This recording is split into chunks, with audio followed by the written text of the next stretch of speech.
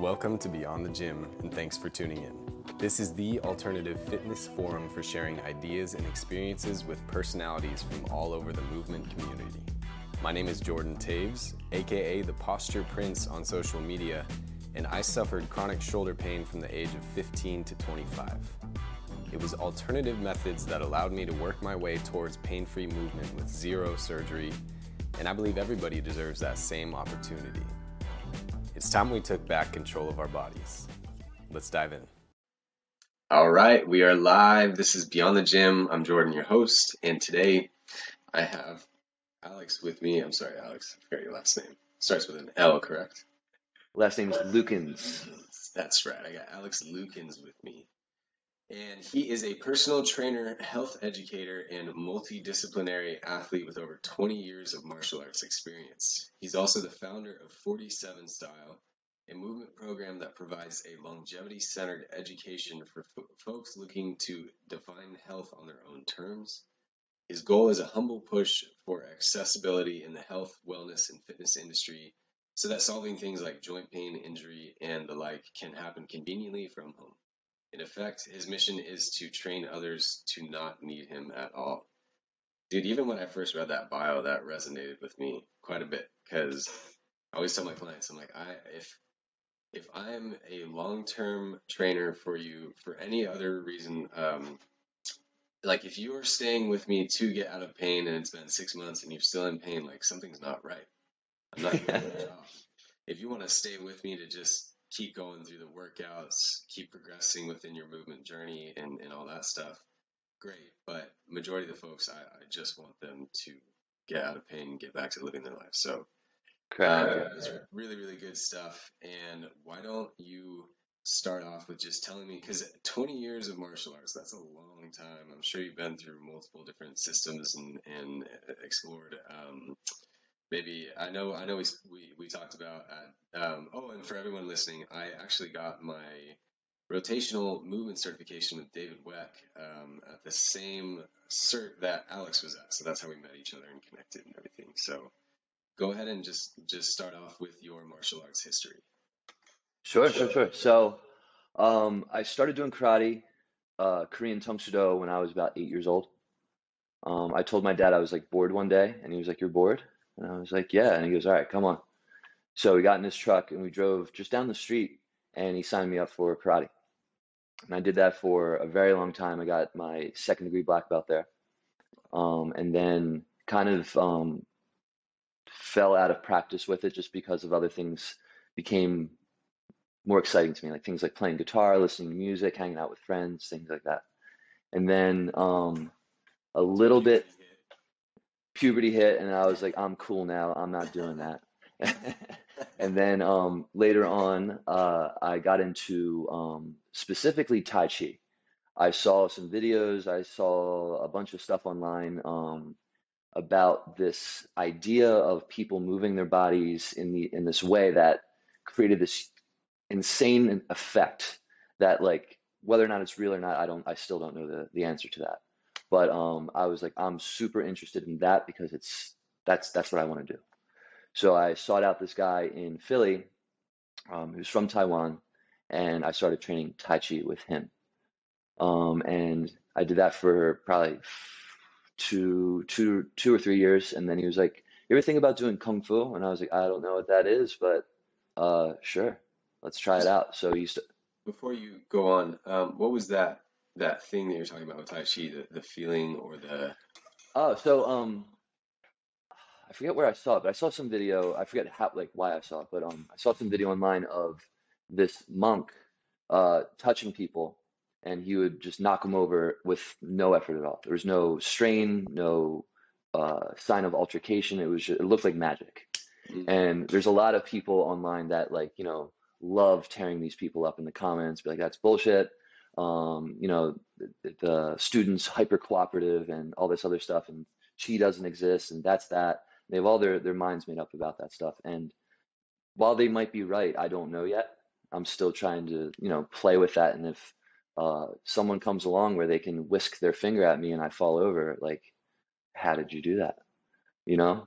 So as a kid in puberty, that was so interesting to me, right? So that's what I started seeking out. I didn't know who or what or why could do that, and any of that stuff, but I just wanted to learn Tai Chi because it seemed most accessible to do that, most accessible way to do that. And then, yeah, he started teaching me Kung Fu. And that struck a chord in me where I gave up everything else I was doing to like almost obsessively focus on it. I gave up guitar, I gave up playing in a band. I still listen to music to the same degree I always have, but like I'm not as into it. Uh, You're not uh, expressing as much. yeah, as I could do with Kung Fu. So that it gave me like a laboratory really to like experience and play and explore all these different parts of my body that could do all these different things, and really give me just a direction to really anchor myself in. And I've been doing that ever since. Okay, so and by kung fu, was there a specific I don't know if they're called strains Styles and stuff like that. Yeah. So I learned all this stuff as I went along. Like and I like because Wing and Chun. my that's a style, yeah. Okay, So for example, like the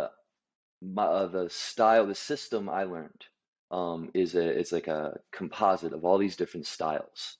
And from my understanding, that's a pretty unique thing in terms of Kung Fu, because Kung Fu is very I don't want to say dogmatic, but it's very loyal to its lineage. It's like, or maybe fraternal is a better word, but it's like my teacher studied this way, I study the way my teacher studies, you're my student, you study the way I study because he studied this way. So it's okay, very passed down the line that way. And if you commit to one style, traditionally, you're pretty much committed to that and exploring that to its depths. And people will cross styles and stuff like that, but they usually do it on their own.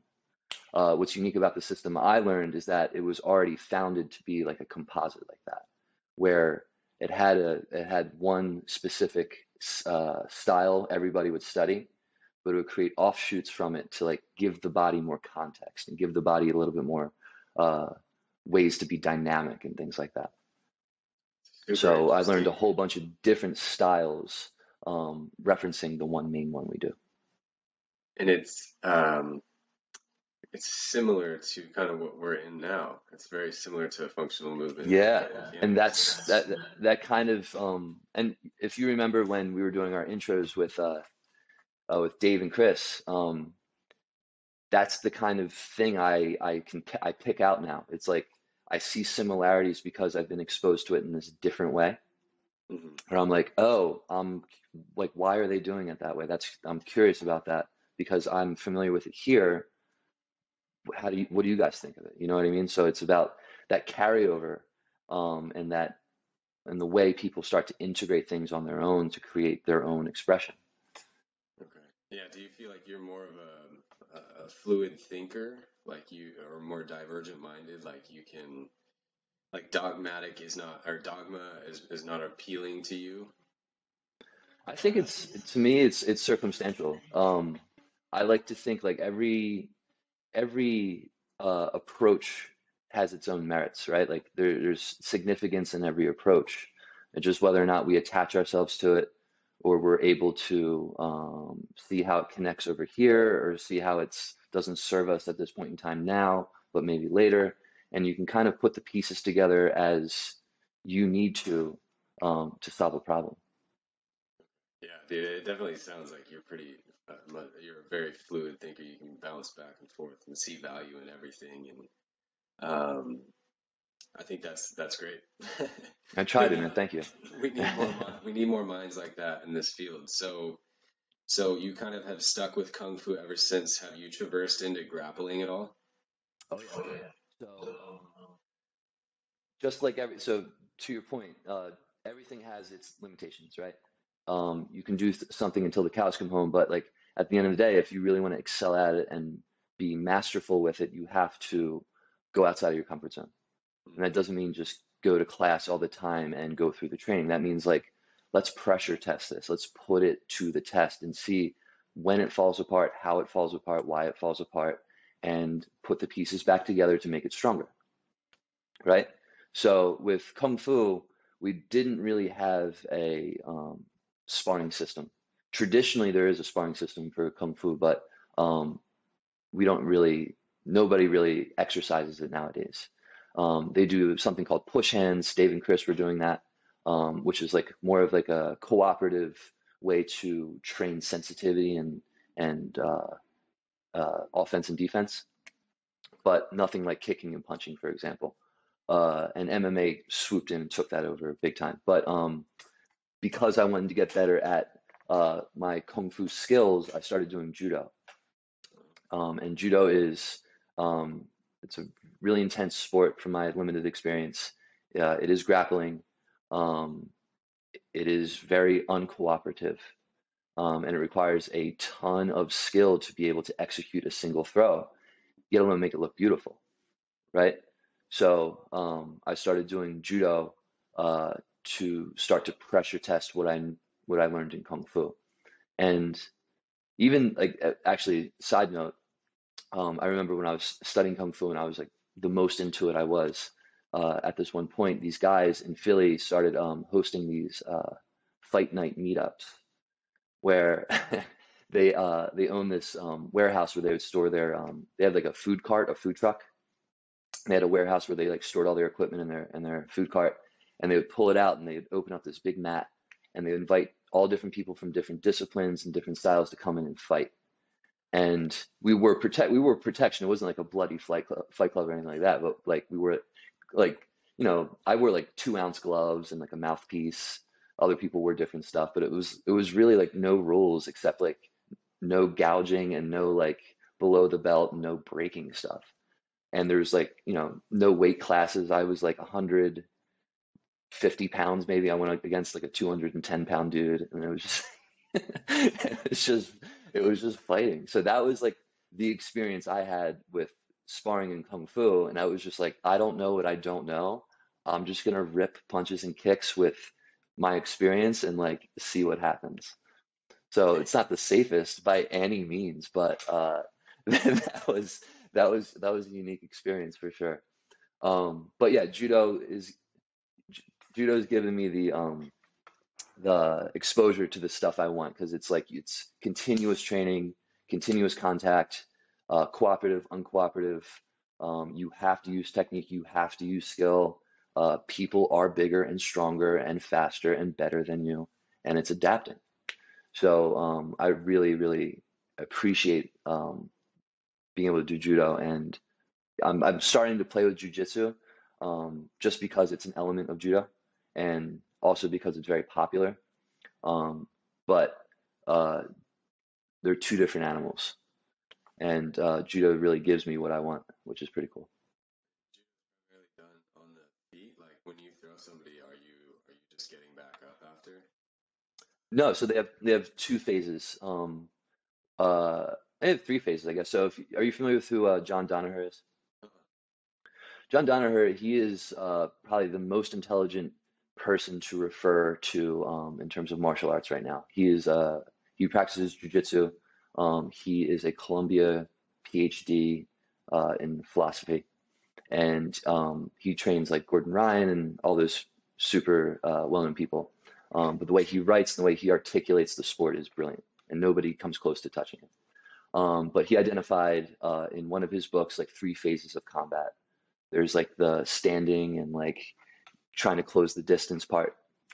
There is the connection where you start to grapple the clinch, and then there's the ground fighting, right? So judo uses all three of those. To what extent depends on the competition, and to what extent depends on because it's a sport, how you score a point. So in judo, if I throw you on your back, I win the match and it's over. If I don't throw you on your back and you land in a weird way, I've seen people move like cats in the air. They like twist their bodies to land on their chest. It's crazy. But if they don't land on their back, then in some other way, you can continue the fight on the ground, similar to how jujitsu would, and you can tap somebody out that way. Interesting. I wrestled for like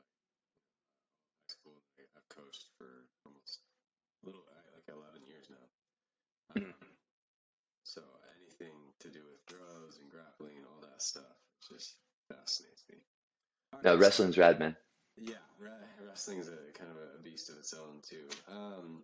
So I want to hear now kind of where was the connection between you studying martial arts and how you Don't talk stumbled about it. upon functional movement and biomechanics and got started with that? Sure. So, when I was in college, I studied anthropology and I studied archaeology. Um, and uh, that was what I was pursuing as a career at the time. I was doing archaeology in Philly. Philly is, one of the most historic, continuously occupied places in the country. We were doing a lot of excavations here, and doing that daily grind. And the work at the time is unreliable because they would hire you for projects, and if a project ran out of money or if they didn't need people, they'd lay you off, right? So Damn. I got laid off from doing a job here in Philly, and I was like, I don't know what to do. Do I go back to doing archaeology? Do I work for a different company? Like, do I keep hustling like that? And I'm like, I don't really like it. I don't enjoy it. So I was talking to my kung fu teacher, and he was like, take some time and start exploring stuff to see what you like doing. And I was like, that's okay, simple enough. So I was researching online fitness and things around the city that sparked some interest.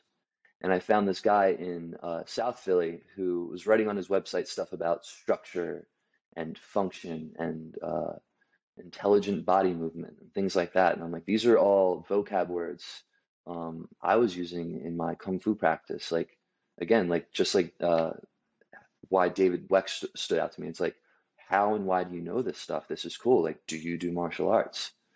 So I went in to see him, and he is kind of like a self-proclaimed fitness guru who came up in New York City and moved down to the city here in Philly and started opening his own practice. And he taught me everything I know about the basics of alignment, of structure, of getting a body out of pain, of fitness. I didn't know a thing about fitness, about this whole other angle to approach healthy living with.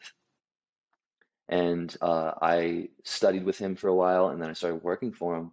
And I was a trainer on the floor, and we like developed this whole program, this whole business. It was like a boutique studio. It was a small studio. This whole program, this whole business, and it was super fun. And it was you were learning something new every single day because clients were coming in like they're like, I didn't know this kind of approach existed. I didn't know I could get out of pain at a gym and not go to physical therapy or go to a doctor. And I'm like, I didn't know either. It's pretty cool, right?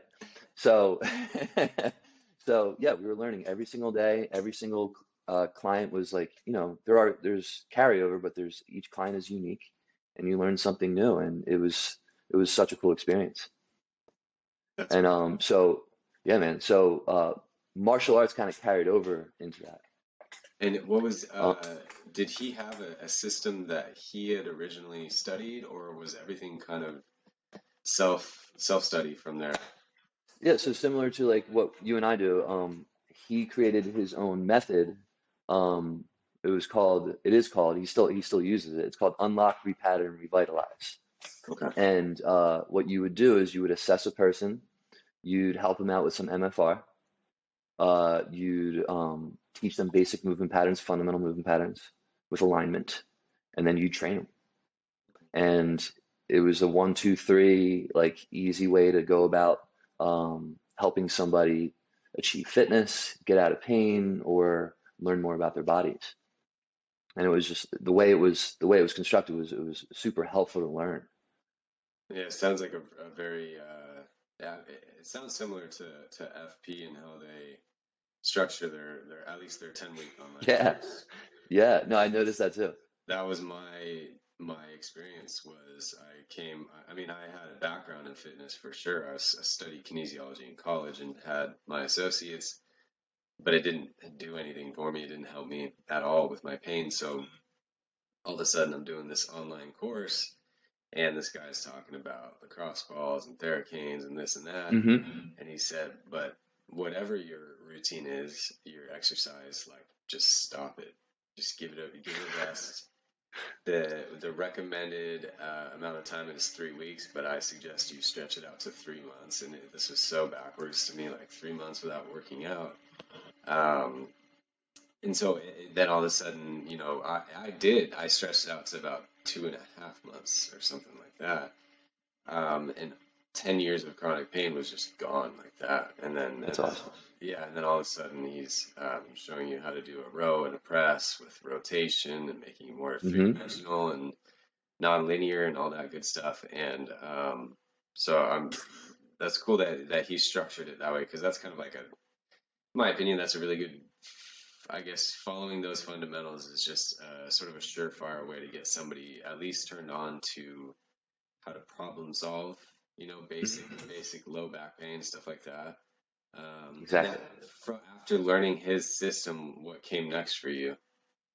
So COVID hit, Mm. and we kind of disbanded pretty immediately. We all started going our own separate ways, and we all took our book of clients with us. So um, that left all of us to our own devices to be like, okay, like that method was his. We learned it, but it's his, and like it's his brand, his programming, and stuff like that. Um, how can I now develop my own thing to help people in a way that like leverages my talents and is more unique to the way I understand things, the way I understand the body, and the way I understand movement, and things like that.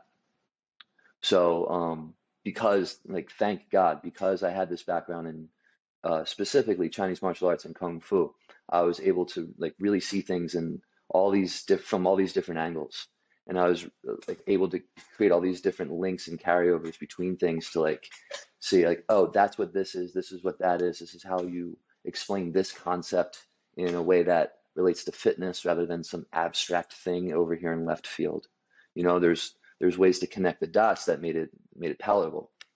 Um, so I started working with my clients again, basically from scratch, to develop another program that could um, achieve similar, if not the same results or better results from a system that I developed for myself. And it, to this day, I still continue to refine it and try to get it more precise, more precise, more precise to make it as simple as possible for people. Cool. And that's you're talking about 47 style. So what Yes. what sets your program and your um, the mindset behind your program like what sets it apart? Well, again, this is my limited understanding because I'm always trying to challenge myself and challenge what I think I know against what I don't know. So I look for people to like always, I always try to look for people to prove me wrong, not directly, just like it already exists in this way or in this format, for example, right? So, what I think right now sets this approach apart is that you said in my intro in my bio, it's like I want people to have the information themselves, so they don't need me. They're their own they're their own best source of information. If they need like a mentor or ask a question, they'll have the vocabulary now to ask an ultra specific question instead of just going like, I don't know, it kind of hurts when I do this, and then if I look at the sun at a certain angle, this happens, right? They'll say like, I can feel my hip, I can feel my piriformis, I can feel the greater trochanter, and I know that there's something happening in the labrum, but I'm not sure. Like they have this vocabulary we can discuss now, and we can troubleshoot it that much faster. Okay. So I want people to develop this education. I want people to develop this deeper awareness of their own bodies. So even if they don't use me, they go to a doctor, they go to a physical therapist, they go to some other thing, they can still communicate what they're feeling in their bodies that much better. Like self-empowering and also kind of giving like developing their kinesthetic intelligence, I would say is Yes, like what you're leaning brilliant towards. word. Yes. Okay. And that's so important and overlooked because like people's KI, their intelligence these days is so low. We spend so much Hmm. time in front of a screen and these modern behaviors that like we just, whether or not we initially had an intuitive understanding of my hip, my shoulder, my back, whatever, now there is this disconnect. And I would say it's also partially like the general attitude of people wanting to be spoon fed the concepts and ideas that resonate with them versus like critical thinking and discernment and all that stuff. So I do think that your vibe will attract your tribe, so that you're going to have a beautiful clientele that really are um, putting in everything that they have, and hopefully kind of supporting you in the process. And it's like I always feel like I learn just as much from my clients as they learn from me. And so there's that just that cohesion there. That's really cool. And one of the things that you said, I wanted to kind of tie into that was, what was it? Oh, overlapping pursuit of skill-based sports with basic movement education. This is like, I think this is also what David Weck's trying to do, trying to incorporate biomechanics or functional movement and into sport-specific training, and just giving everybody a chance at bettering not their skill within the sport, but just their movement in general, and by extension their overall quality of life. Yeah. So, and how do you like? Because I know you're more in the world of martial arts. How do you go about that right now? Like, if you have an athlete that approaches you, are you just kind of trying to bring them through your system and get them to like? Do you have a system set up for that for athletes specifically? Yeah. So this is a really fun topic. So to me, where my brain would start here is the whole concept of how fitness is being sold. And you would look at, and I listened to your previous two podcasts, and I remember in your first episode, episode one, you were discussing the paradigm shift happening right now, right? So thinking about how fitness is being sold traditionally, you, me, everybody alive right now has been sold fitness as bodybuilding since Arnold Schwarzenegger showed up. We think being physically fit is creating a physique, creating muscles, and deadlifting, squatting, bench pressing, using machines in the gym, right? I grew up exposed to that, but I never liked it. Was never interested in it. I was the karate dork, like that's what I was attracted to. Um, but there's still a way to achieve general physical preparedness and athletic build, muscles, all those same things with a different approach. And it's not necessarily martial arts. It's human locomotion. That's like a better way to approach physical health than bodybuilding is, in my opinion, right? Bodybuilding gives us this one direction to head in.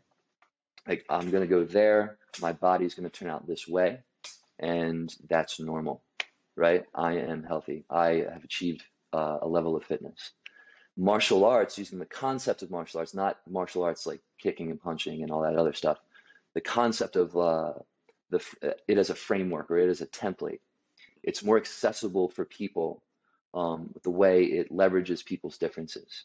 You look at UFC, for example, right? Like you weigh in and you have different weight classes for different types of people. And as an individual, you can fluctuate between different weight classes, which require different levels of skill, different techniques, and you have to be on your game to be able to adapt in all these different ways. Also men and women. Men fight different from women. Women are so much more tactile. They're so much more skillful and technical, and in my opinion, capable than men in a martial arts setting. And there's that to consider as well. So when you're looking at an athlete, say you're looking at like a football athlete, right? Something I'm unfamiliar with football, but I understand mechanics, right? It's helping the football athlete understand like, all right, bodybuilding is working, You're strong, you're huge, you're on the field. You have to be at least 250 pounds to be on the field and play. That's like a requirement, right? But how can we make your body more adaptable? Where and what and why do we have to scale? Do I pull this back? Do I stop putting compressive loads on your shoulders and making you move down and up? Instead, do I make you move front and back and figure out footwork and rotation relative to that footwork, right? So we ditch the uh, squat rack and we do something else, right? What that is relative to the athlete, right? Um, a bench press. Bench press is great for pushing people. How does your skeleton work under load? Is it articulating? Is it stiff? Are you doing that really, I don't know what it's called, but that really weird bench press where people arch their backs and get all that space between the lumbar spine and the bench, and they like, are they doing that? Why? I don't know. Yeah, it's a powerlifting style, right? Does that carry over to something explosive and dynamic, like blocking somebody on a football field? I don't think so, personally, right? So looking at martial arts, I'm not going to teach this person to be a fighter, but I'm going to take the idea of scalability, of making your workout relative to your body and figure it out that way. Train smarter. And Always, always, always, always. yeah. Yeah. To tie and get a little more specific within your system, something that you said that really, and actually it's two things that you said that are kind of similar. One of them was alignment isn't always necessary or even practical. So Correct. that would just probably set off a lot of people. And so, Partially the reason why I did that, yes. yeah, I love it. And then the other one was optimal movement isn't the key to longevity, which that would Yes. just, the whole locomotive community would just lose their minds. So I'm hmm curious for you to dive into both of those. So speaking from personal experience, right? I found these things in the web um, because they stuck out to me in my experience. Uh, with Kung Fu and with my first exposure to functional fitness, right? I learned uh, all basic training starts with alignment. In Kung Fu training, you stand in horse stance for 30 minutes and you make sure you're aligned. You do a punch, you hold it, you make sure you're aligned. When you're helping somebody get out of pain, the first thing they learn is, can you align your ankle, your knee, and your hip? And can you stand with better structure, right? Hmm. What the trap I fell into, and a trap that um, subconsciously I led some of my clients into, and then I started seeing it everywhere else because of, like, I was just sensitive, so I was aware of it, is that people started believing, oh, if I am always in alignment, I will always be out of pain. If I always walk around like a robot almost, right? And I hold this contrived structure, that means I am more optimal, or that means I am doing it right. And I'm putting all these in quotations for people who can't say. um, and that limits your performance. That limits your output. That limits your experience of being human. That limits reality, you from reality. The way, like, who am I to say this, right? But the way I understand reality works is that it's very dynamic, it's complex, it's constantly changing, and it's constantly demanding you to keep up with it. And if you're in alignment all the time, you're not going to keep up with it. Your body has to be able to adjust and be robust and bulletproof enough to account for those situations.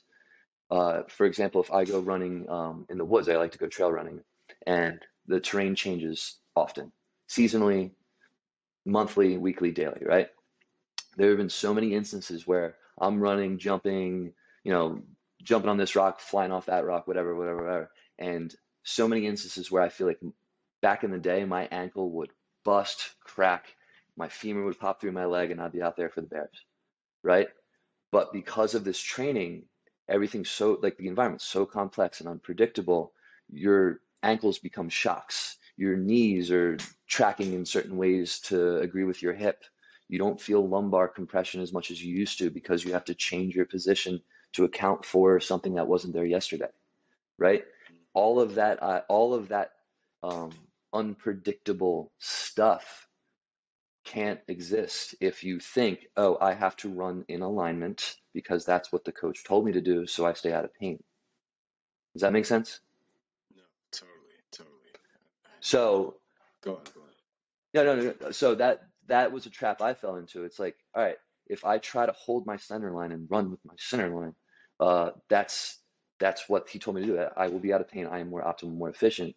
But then I'm gonna get hurt if I have to adjust for something I wasn't preparing for, right? So that leads into the optimal thing as well. And it kind of it's in my mind it's married to this idea of how fitness is sold. People sell they're selling optimization. What that means, there's like you don't arrive at perfection. You don't arrive at optimal. Like one day my mechanics are now optimal. Then what? Right? You don't arrive at perfection. It's an idea, it's a concept that you constantly chase and try to get after, but you're never going to get it. But if you're obsessive like me or you're interested enough, you're always going to work towards it, Like that right? giant carrot dangling in front of you. Yes, yes, and It keeps you moving. you're putting it there on purpose because you're nuts. But but but yeah, that's the idea. So like with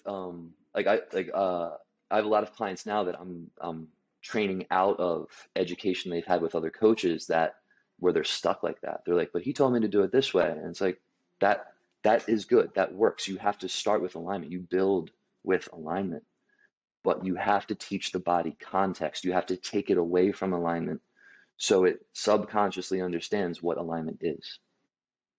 Mm. Does that make sense? Yeah, no, If it's always absolutely. Yeah, if it's always consciously controlled, if it's always contrived, if it's always like intentional, it's never going to like, for lack of a better term, seep into your nervous system. It's never going to be part of you. Because it's conscious intervention, it's compartmentalization. I, Correct. I was Correct. just, I actually, this is my second episode that I've recorded today, and I know you listen to Art of Move, right? I haven't listened to him, but I dig his stuff. I've seen him on Instagram. I like interact with him as much as possible. He's a really cool dude. Okay. So, and because I saw that you posted something from Anthony the Body Moves on your page, so I just assumed you checked out the podcast. But anyways, I interviewed Will today, Nice. Dr. William, and we this is exactly what we were talking about, and That's I awesome. think that the body has this universal adaptability to it, and it's the conscious intervention in the first. Well, I mean, like to even go a little bit more cosmic perspective on this, like Mhm. we were talking about how intent is the driving force behind all movement, and like Sure. what you're trying to do, basically. And as we shift further and further away from a natural lifestyle, that intent also shifts. And so those optimal movement patterns that existed when we were in nature and we were still hunter gatherers or whatever, it's now it's different. Everything's different, and Yeah. so It's we yeah. compartmentalize to grasp our current reality, be it social dynamics or um, just about anything. We have to compartmentalize just to be able to even normalize. And Correct. so it's like this is how we've lived our whole lives. This is how we've survived up to this point. And now all of a sudden you're telling me that like at pretty much everything I've ever been, or how do I put it? The way that I move is wrong. And it's not that there is like a right, perfect way, which I'm sure there is, and it's kind of that bridge between what was optimal in nature versus what's now optimal in a modern lifestyle, which we won't figure out for a while. But you shoot yourself in the foot repeatedly by first like getting into fitness and kind of just figuring I need to move my body and like get healthy. So then you go towards conventional methods, and you develop holding patterns within those methods. You Correct. develop stiff biceps, stiff pecs, all the things that we see with pretty much that are consistent with most people that are coming to us in pain. And then you get to the point where, okay, now I need to problem solve and get myself out of pain. So I'm going to think my way through this. And so you learn about alignment and maybe core development to stabilize the spine, all that stuff. And then you hopefully at some point end up learning about locomotion and learning to walk better and even just address the way that you walk and posture and all that stuff. And I think if you really dig deep enough, eventually you hit a point where you just have to start letting go of everything that you've ever developed or tried to develop. And your whole goal within training is not to do more and to develop more patterns, but to let go of the old patterns and break up whatever existing patterns there are that you still haven't been able to address. And that's where I think that like for example, dogma can within a system can be very limiting to somebody because although there may be an optimal form of locomotion, the terrain of life constitutes the. I mean, we need universal adaptability. We don't just need optimal adaptability. Correct. Yeah, dude. So it's like that's awesome. It's hard to kind of hang up your hat with one system when you go out into nature and you experience real life. You know, not a flat sidewalk or a flat turf field. You are stepping on rock. Like literally, me and Dr. Will were talking about stepping on rocks today for like 10, 15 minutes. I mean, yeah, that's. Here's what I think. I think eventually the journey has to become your own. Either that or you hit a point where you're not in pain anymore and you have enough comfort to like go about the rest of your life because you're not movement obsessed like us. That's the goal, man. Yeah, it's get people feeling confident and safe, and then coach or guide them to do their thing that they love. Man, that's the goal. Yeah, absolutely. Yeah. Create a generation of self-sustained movers is kind of like my thing that I want for people. And I love that. Another thing that I talked about with Dr. Will today was basically that like my approach will be the sensory side of things and the experience of movement itself, because regardless of the movement system or the exercise program that you're in, if you don't understand what you're supposed to be feeling and the feeling of what you're supposed to be working towards, like you don't have an internal map. You maybe have a visual map, but if muscle contraction, contractile dominant mindset is like where I'm at, that's extremely limiting.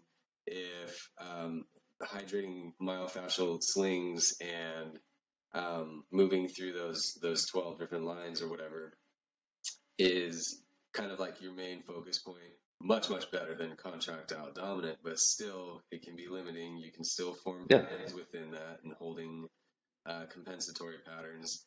And so like my goal is to get people, or at least get a few people to that point where they're no longer searching for any feeling. They're searching for the feeling of nothingness and just absolute fluid movement that is no longer. Well, you always have to consciously intervene so that you don't.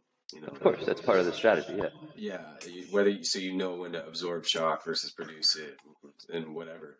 But like getting back to where it's a little more instinctual and intuitive versus read out of a book or something like that. Yeah. Makes sense. The whole goal is to, I mean, for all of us, I think right now is to hack the nervous system in a way, like where we figure out the best way to get it back to its factory made components, like get us, towards something we're trying to eat or get us away from danger, and how we can do that in the most efficient way possible. It's like, when you're trying, like, think about all those examples you just presented. Like if you are, uh, you know, anterior chain dominant, for example, right? And everything, and all your muscles are super stiff. They're dehydrated, and you think you've achieved fitness, right? Because that's what you work towards. Somebody's going to show up and they're going to quote unquote get the food faster than you, and their body's going to reflect how they did that. And then that guy's going to be like, damn, uh, what am I missing in my training? And that curiosity is what starts to, like, I think, align with what you were talking about, that sensory part of things where you start to get curious and feel like, oh, that guy could do this, and there's no way. I feel fear when I think of doing something that guy did, right? Or I feel hesitation, right? So like something like that might show up, and that might get that guy thinking like, all right, maybe this suit of armor I'm wearing isn't as good as that guy's. How do I change it up? And that kind of idea, like, just introducing that to people to get them to start feeling and thinking on their own and making their own decisions based off of what their goals are. Like I know plenty of people who are totally down with just being jacked and walking around and they love it. And I'm not going to intervene with that. Like, dude, do you? And if you're ever in pain, let me know. I hope I can help. But like, I think you look great. Yeah, And then also, we all have our habits that aren't necessarily like the most healthy for us. It's just what serves us in the way that we need correct. it to. That's So what I like think. for me, I probably shouldn't be wrestling anymore, after all the injuries that I've sustained, but at the same time, there's just a very deep, well, maybe probably primal part of me that wants to get to a point where eventually I can step on the mat and go 100% and try and, you know, see how far I can push it. Like I know there's like senior Olympics, so I'm like, okay, maybe I'm a late bloomer. Maybe Yeah, this is that'd be only going to awesome. happen 20, 30 years down the line. You never know. Yeah. I mean, Uh, in my opinion, there are ways to train at 100% and have that be longevity based, have that be restorative. It's just figuring that out and troubleshooting that, and then having the courage to step in the ring and pressure test it. Something that Jordan Peterson said that really interested me was that he said part of the grow, or actually, I'm definitely paraphrasing here. This was like a TikTok, so but he said that part of the growing process is us doing dangerous things carefully. And I the, love that. the video portion of it was just a bunch of clips of little kids like scaling, the drawers in a cabinet, or like climbing the outside of the stairs, like holding on to the railings, and they're like, little 2 and 3 year olds. Mhm. And I think he might have been talking about how like you need to kind of let the kids do that stuff so that they can develop naturally, because it's like how do you get high levels of balance and coordination? Probably by like doing stupid stuff and just like playing as a very young, like there's doctors who believe that the embryological phase, it goes way past birth, and some believe it just never Oh ends. yeah. We're always developing and growing, and so it's like if we can articulate ways to do things that we never thought we could, um, in a safe context, then like why wouldn't we? And why would we just go to the gym and like do the same things that we feel comfortable in every day? There is no growth there. Maybe there's like growth in muscle tissue, but at the same Yeah, time, there's ego growth for sure, and like yeah, you're scratching an itch, yeah, and you feel good about yourself, and that's important for a lot of people, and like I support that. But like at the same time, I'm not dismissing that at all, but at the same time, like there's other stuff, and there's more ways to do that. But if that's not your goal, or if that's not what you're interested in, go sit in a box and go up and down with weight and push PRs and get after it. Like do it. yeah. You know what I mean? And like I feel exactly the same for you. Like if it works for you, go ahead.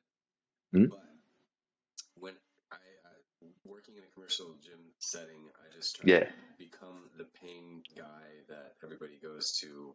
I think it's a really smart idea too, by the way. Oh, thank you, thank you.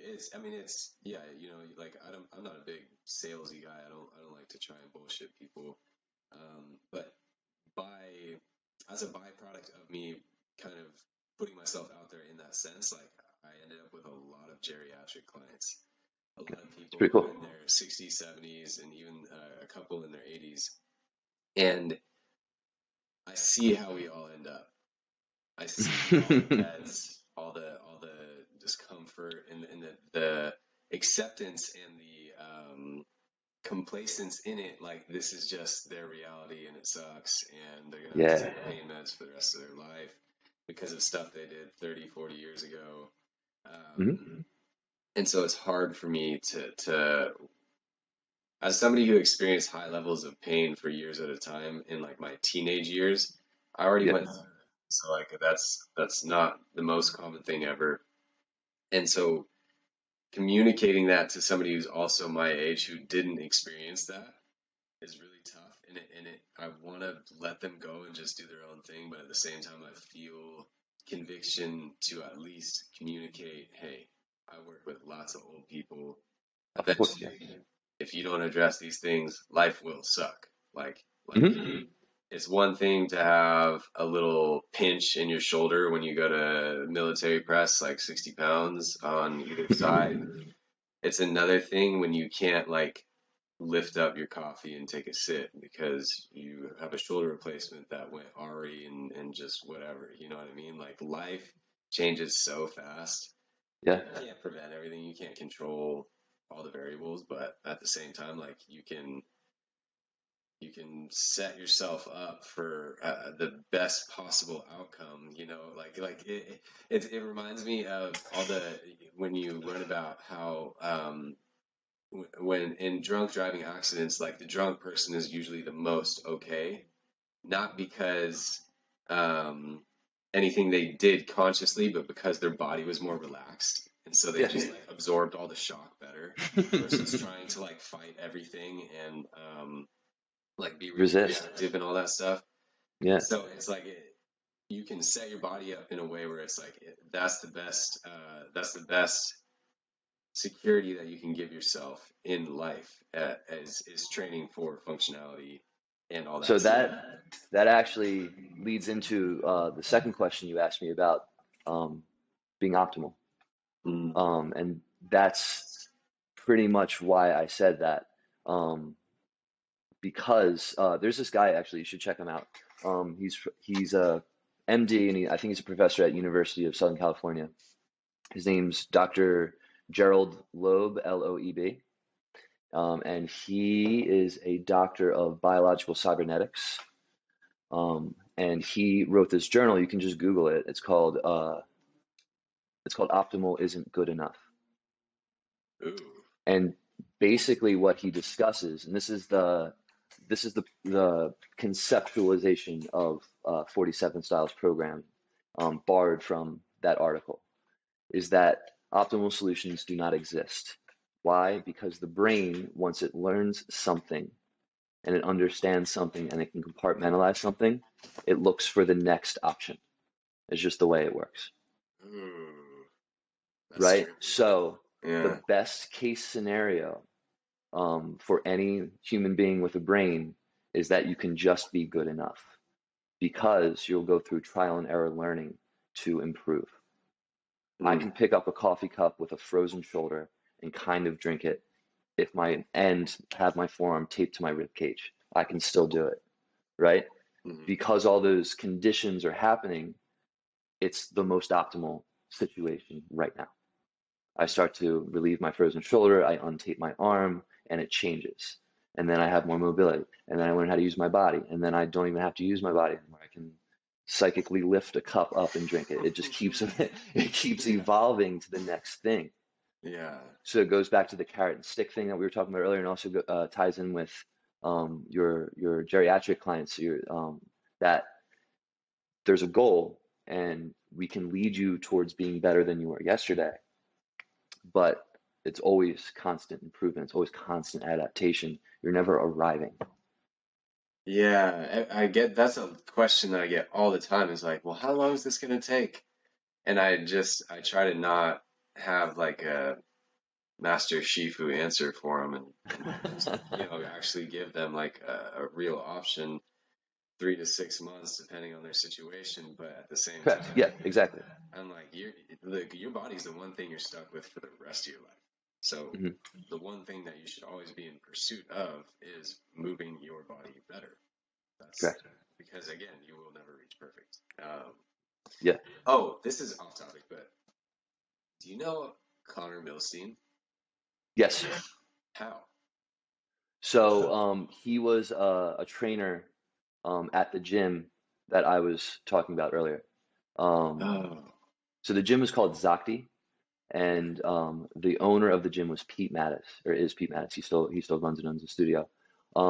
Connor, just like me, uh, came back from his adventures in the world and found Pete for similar reasons, and was like, "What do you do here? This sounds pretty cool." And started working with Pete that way. And then I came in the door through a different means. What do you do here? It sounds pretty cool. And we met through Pete and through Zakti. that's wild. Because I Hmm. even like I brought up Jordan Burroughs at the David Weck cert, and I was asking Hmm. Chris Chamberlain about training him and all that stuff, and then I connected with Connor on Instagram, possibly maybe through he saw something on your page with me or something like that. I can't remember. Hmm. Um, but all of a sudden, I look at his profile and he's training Jordan Burroughs. I'm like, what? Man, the Yeah, it's pretty world's cool, all right? over the place. Yeah, that's pretty Okay. cool. Sorry, I just that was a personal curious question. Yeah, yeah. Um, let's see what else. Oh, something that I love that you said was developing a relationship with posture and exploring that. This is not your words, it's me paraphrasing. Hmm. Developing a relationship with posture and exploring that during movement and not at a desk. So, Yes. can you expand on that for somebody who needs like layman's terms? So go back to conscious control strategies and subconscious control strategies, right? The brain works by toggling between both. Mm, The way I always bring it back to the way fitness is sold, because that's where we're getting most of our information from Instagram, from the internet. The way fitness is sold with these posture hacks or these posture ideas are usually contrivances, and they're usually conscious control strategies. They say the best way to sit at a desk is with your hips under your rib cage and your spine long with your skull on top of your ribs and etc. And you have a nice core, right? Like they break it down in their own way. mm, I'm consciously trying to adjust my body and I have to fight for it all the time. And then I get pissed off because I'm still in pain. I still find myself slouching. I spent hundreds of dollars on Amazon getting all these different gizmos and gadgets to hike my computer up or adjust my chair or do all these other things in my external environment to make up for my just lack of strength or stability in my body, right? So what I mean by exploring posture while moving is to give that resting posture, your sitting posture context. So your body understands like point A and point B and everything in between. You have to move it. And you have to move it with some sort of awareness, some sort of intelligence, or train it in some sort of specific way. Otherwise, resting posture is not going to compute to your brain as something to rely on. It's going to always be a contrivance, it's always right? going to be a conscious effort. Correct. And then you're always going to get frustrated and you're always going to not reach your goal, or you're always going to have some sort of thing standing in the way of whatever it is you want. So what I mean by that is when you're moving, that is go back to what we talked about earlier with complexity or without complexity or anywhere in between. All of that stuff, all of that input you're putting into your brain and your nervous system is what's going to instruct all the different things you do. If it's taking off and sprinting, if it's squatting down and resting, if it's laying on your bed. Like I know people have problems sleeping and they're always curling up to balls and putting their head under their armpit and their knee into their ear. And they're like, I sleep like a maniac, I'm in pain every morning. And other people are like, I'm trying to sleep on my back and I'm trying to train myself to do it this way. Like your body has to exist. All of those complexities have to exist. All of those attempts at changing have to exist outside of that one little context that you're trying to achieve it. It's more or less, if I made it real simple, it's more or less like the way to measure your success out there in the world is to see how you rest. You get a read on, all right, if I just kicked my ass in this way out there today in the world, I trained this way, I walked this way, I ran this way, I did X, Y, and Z. I'm just going to get curious and see how I sleep now when I go to bed. And then you start to see like, oh, it's a very good measure to be like, well, ex when I let it all come to a rest and my body has to organize itself, does it do yes, that that, efficiently? And that, yeah. So on it's the flip side of that, I feel like, especially if you don't stick with one system and you're doing lots of different stuff, you only benefit from long term from any movement technique, MFR, whatever, if you learn from it. Like if you pull something, if it's a new kind of pressure, like a new kind of tension that you've never felt before, if it's a new muscle, if it's um, a specific movement pattern or a kind of like a degree of rotation that you've never experienced before, like that's why you need all different kinds of exposure because you never know just how many holding patterns you have. Like I correct. personally, we probably have like thousands, Yeah, and yeah. Like a zillion. yeah, Yeah, it's ridiculous when you start deep diving. And so like if you're gonna do any kind of functional anything, like you have to be aware that you're trying to get adjustments to stick by searching for something in the movement, not the movement itself, but like correct. what did your body need to pull from it? Because I have, a hypermobile, high arch, kind of a funky body type. And so like I'm gonna experience go to movements completely different from the next guy. And we both need to have our own like we both have could benefit a lot from a specific movement, but we need to know or we at least need to search for something within that movement that's specific to us. Yes, yeah. You need some diagnostic, some read to give Mhm. your brain, give your body like a home base, for sure. Yeah, and I find myself, I move from one concept to the next, one body part to the next, and then I'm like, all right, TVA, retract it, I've got it, I understand what it feels like, blah blah blah, Mhm. and then I won't touch my TVA for like a year, and then I'll come back to it, and I know all these other things now because I'm still pursuing knowledge and whatnot.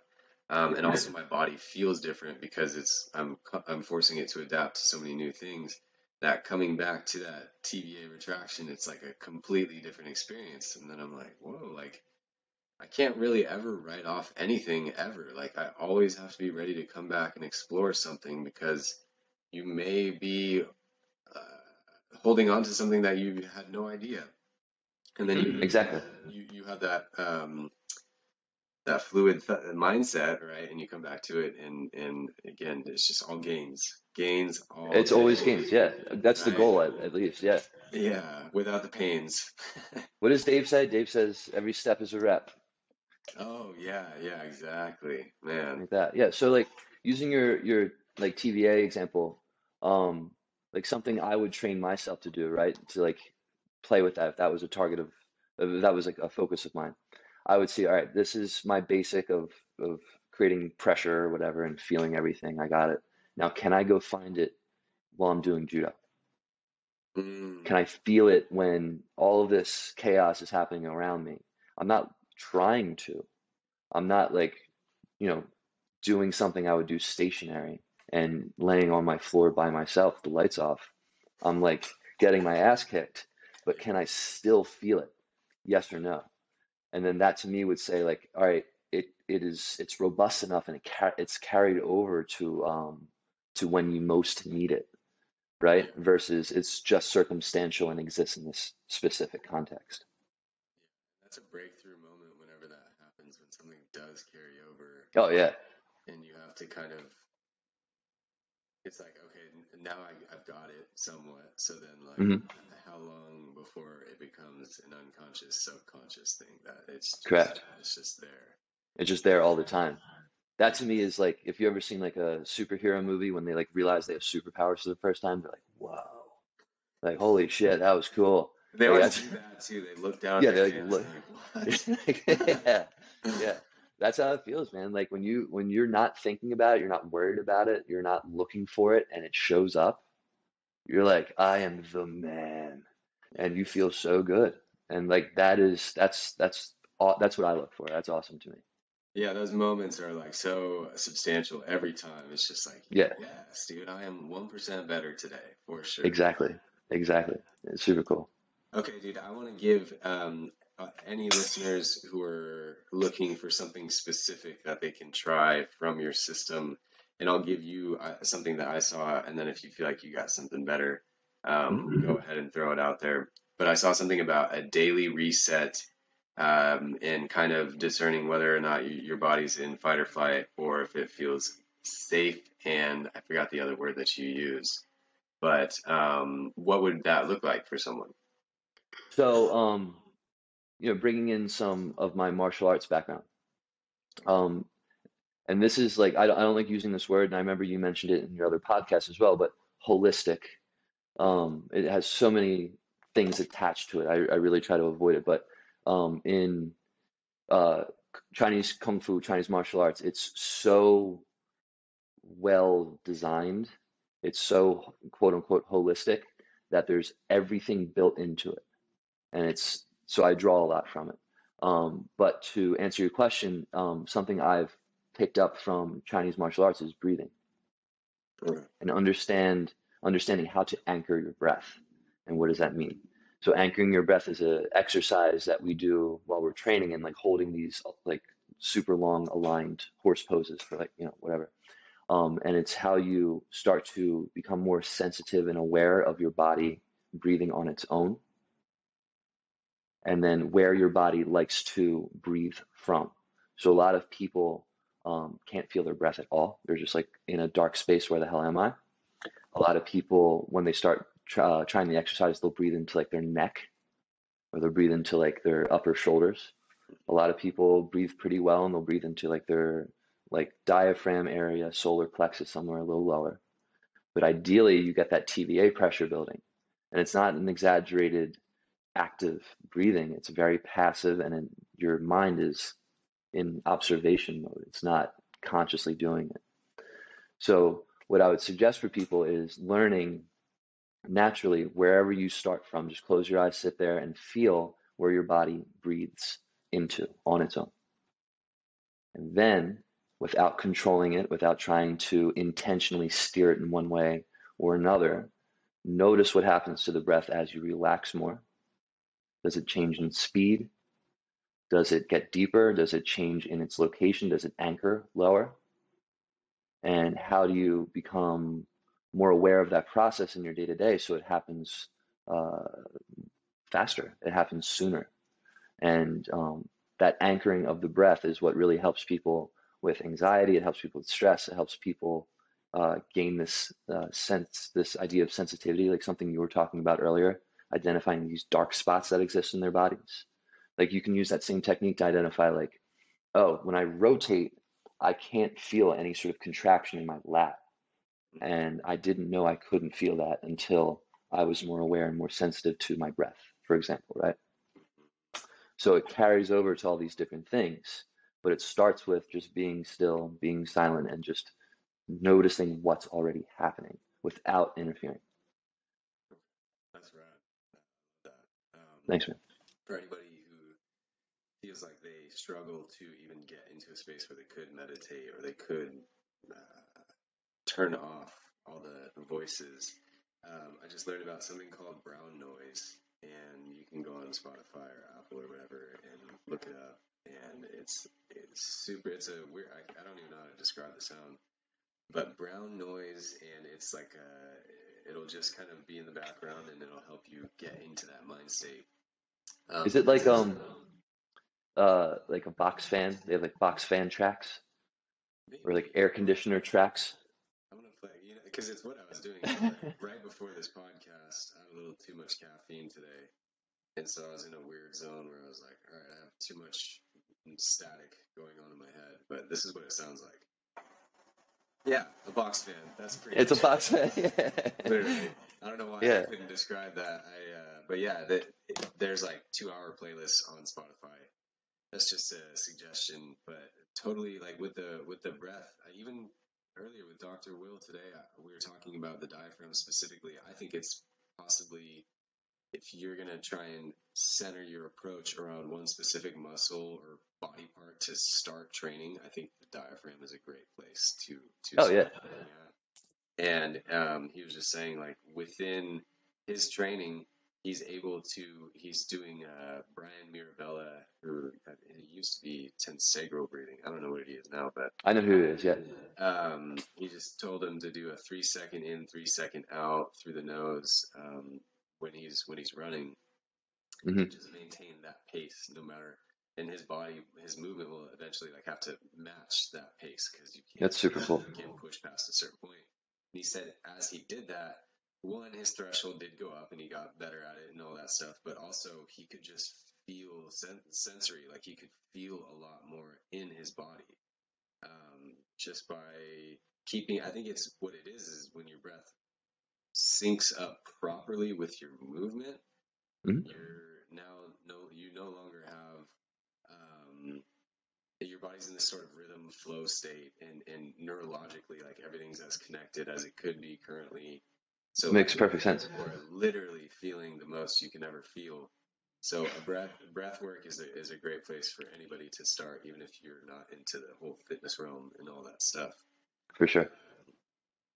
Alex, this was awesome, dude. Thank you so much. No, I really appreciate the opportunity, man. This was really fun. Totally, yeah. Can you list off real quick the course options that you have available for anybody listening? Like, I know that you had like the 4 week, and that was actually you have a bunch of different options. So just run through it real quick. Yeah, so basically the way it works is that I like to help people decide on a goal, and I like to attack that goal with training blocks. And training blocks are 3 month long sections where we try to either attack a deficiency in your movement based on an assessment, or help you with something ultra specific and standing out, like you are in chronic pain. And it's all based on an assessment. It's all based on a consultation, a conversation, and it's always trying to get you towards whatever you're trying to achieve as soon as possible. So the the different types of programs are just there for people who want to buy a one-off thing to test something out or something like that. But usually, and I always lobby for, everything should be unique and built to the person. And that's where I like to start. And I always like having a conversation with them first for that reason. And pretty much all the courses have some sessions included, correct? All the courses have sessions. I break all those sessions down into education sessions and smoker sessions. Education sessions are hour-long sessions just to like understand the programming, understand what you're doing relative to you. And the smoker sessions, that's a term I borrowed from Muay Thai. In Muay Thai, if you're going to like spar other gyms in the area, they'll just do quick like skirmishes or something like that, and just size each other up and fight that way. So I borrowed that because I want it to have the intention of training, where there's no thinking, there's no conscious control, there's more of a complex environment, and you're really pushing your comfort zone, your comfort level to uh, understand something intuitively, subconsciously that you might be in your way with if you're learning consciously, if that makes sense. Yeah, I think that's awesome. Um, and if you do happen to move out here, we definitely need to connect and Absolutely. maybe collab on some stuff. I'm gonna check out Octo Moves, Human Garage, and Dr. Gerald Loeb. Thank you for Yeah, man. turning me on to all of those. And your website is it FORTYSEVEN style.com? Yep. It's all 47 styles spelled out, no spaces, and there's no U in 40. And your Instagram tag is without dots here, a dot. Wait, you go ahead and spell it out. Yeah. So my Instagram tag is without a hero. You'll see my name. It just says Alex underneath it with a ninja. And without a hero is, again, it's aligned with this whole perspective I take on fitness, is that there is no correct way to do something. It's just understanding how to get better. And there's no sense in attaching yourself to any person or any dogma or any tradition, because sooner or later it's going to end up getting in your way. So without a hero comes from that idea. And is it kind of like sort of like you don't want to be someone's hero, you just want to spread the word and guide them towards something better? Ideally, yes. Ideally, like, I've experienced big egos and gurus and people who think they're the answer. And that just, if I'm thinking of the person, I'm thinking of the person trying to improve their sense of their quality of life, right? That person is standing in the way of that person trying to improve because they want the recognition, right? So it's trying to educate the person to look past the people standing in their way, even if it's sometimes yourself. If like my ego gets in the way of myself, which it does, right? Use that as a point in time, like a perspective to look past. Use it as like a thing in the road, a marker. And then you can look past your own ego sometimes, sometimes you can't. But it's just that it's a constant reminder to myself. It's basically an Instagram handle for myself as a reminder to myself. Is like, don't be that uh, guru for people. Don't be that answer for people. Teach people how to do it themselves. Okay. Yeah. And here I am calling myself the posture prince. Dude, yo, who says it? Kanye or Jay-Z, but they go, sometimes you need your ego, man. And I 100,000% agree with that. Very true. Very true. All right, brother. I still have that one little like it was a banded grappling kind of a conditioning. Yeah, Try that out, and I'm gonna send you the results. please do, Um, man. so Remember what Chris was showing us when he got that real thick band against the wall and he kept trying to get tighter and tighter and tighter and Dave kept like pulling him and pulling him. Remember that? It was set up the same way. The band was set up the same way, and I'm trying to do the same thing, but with coiling. and you're in front of the hip, right? You're not behind it because you're seated on your butt. Yeah, I try to get both. Remember, Dave taught us quadrants, Okay. right? Okay. I try to get both. Just now, again, I'm exploring it and I'm playing with it. I'm learning it. Uh, I'm learning it for the first time. It's super cool. Cool. All right. Thank you, everybody, for tuning in. Alex, let's keep in contact. I got to get going to work, so I will talk to you soon. Have a good night, Have a brother. great night, man. Thank you so much, dude. Peace.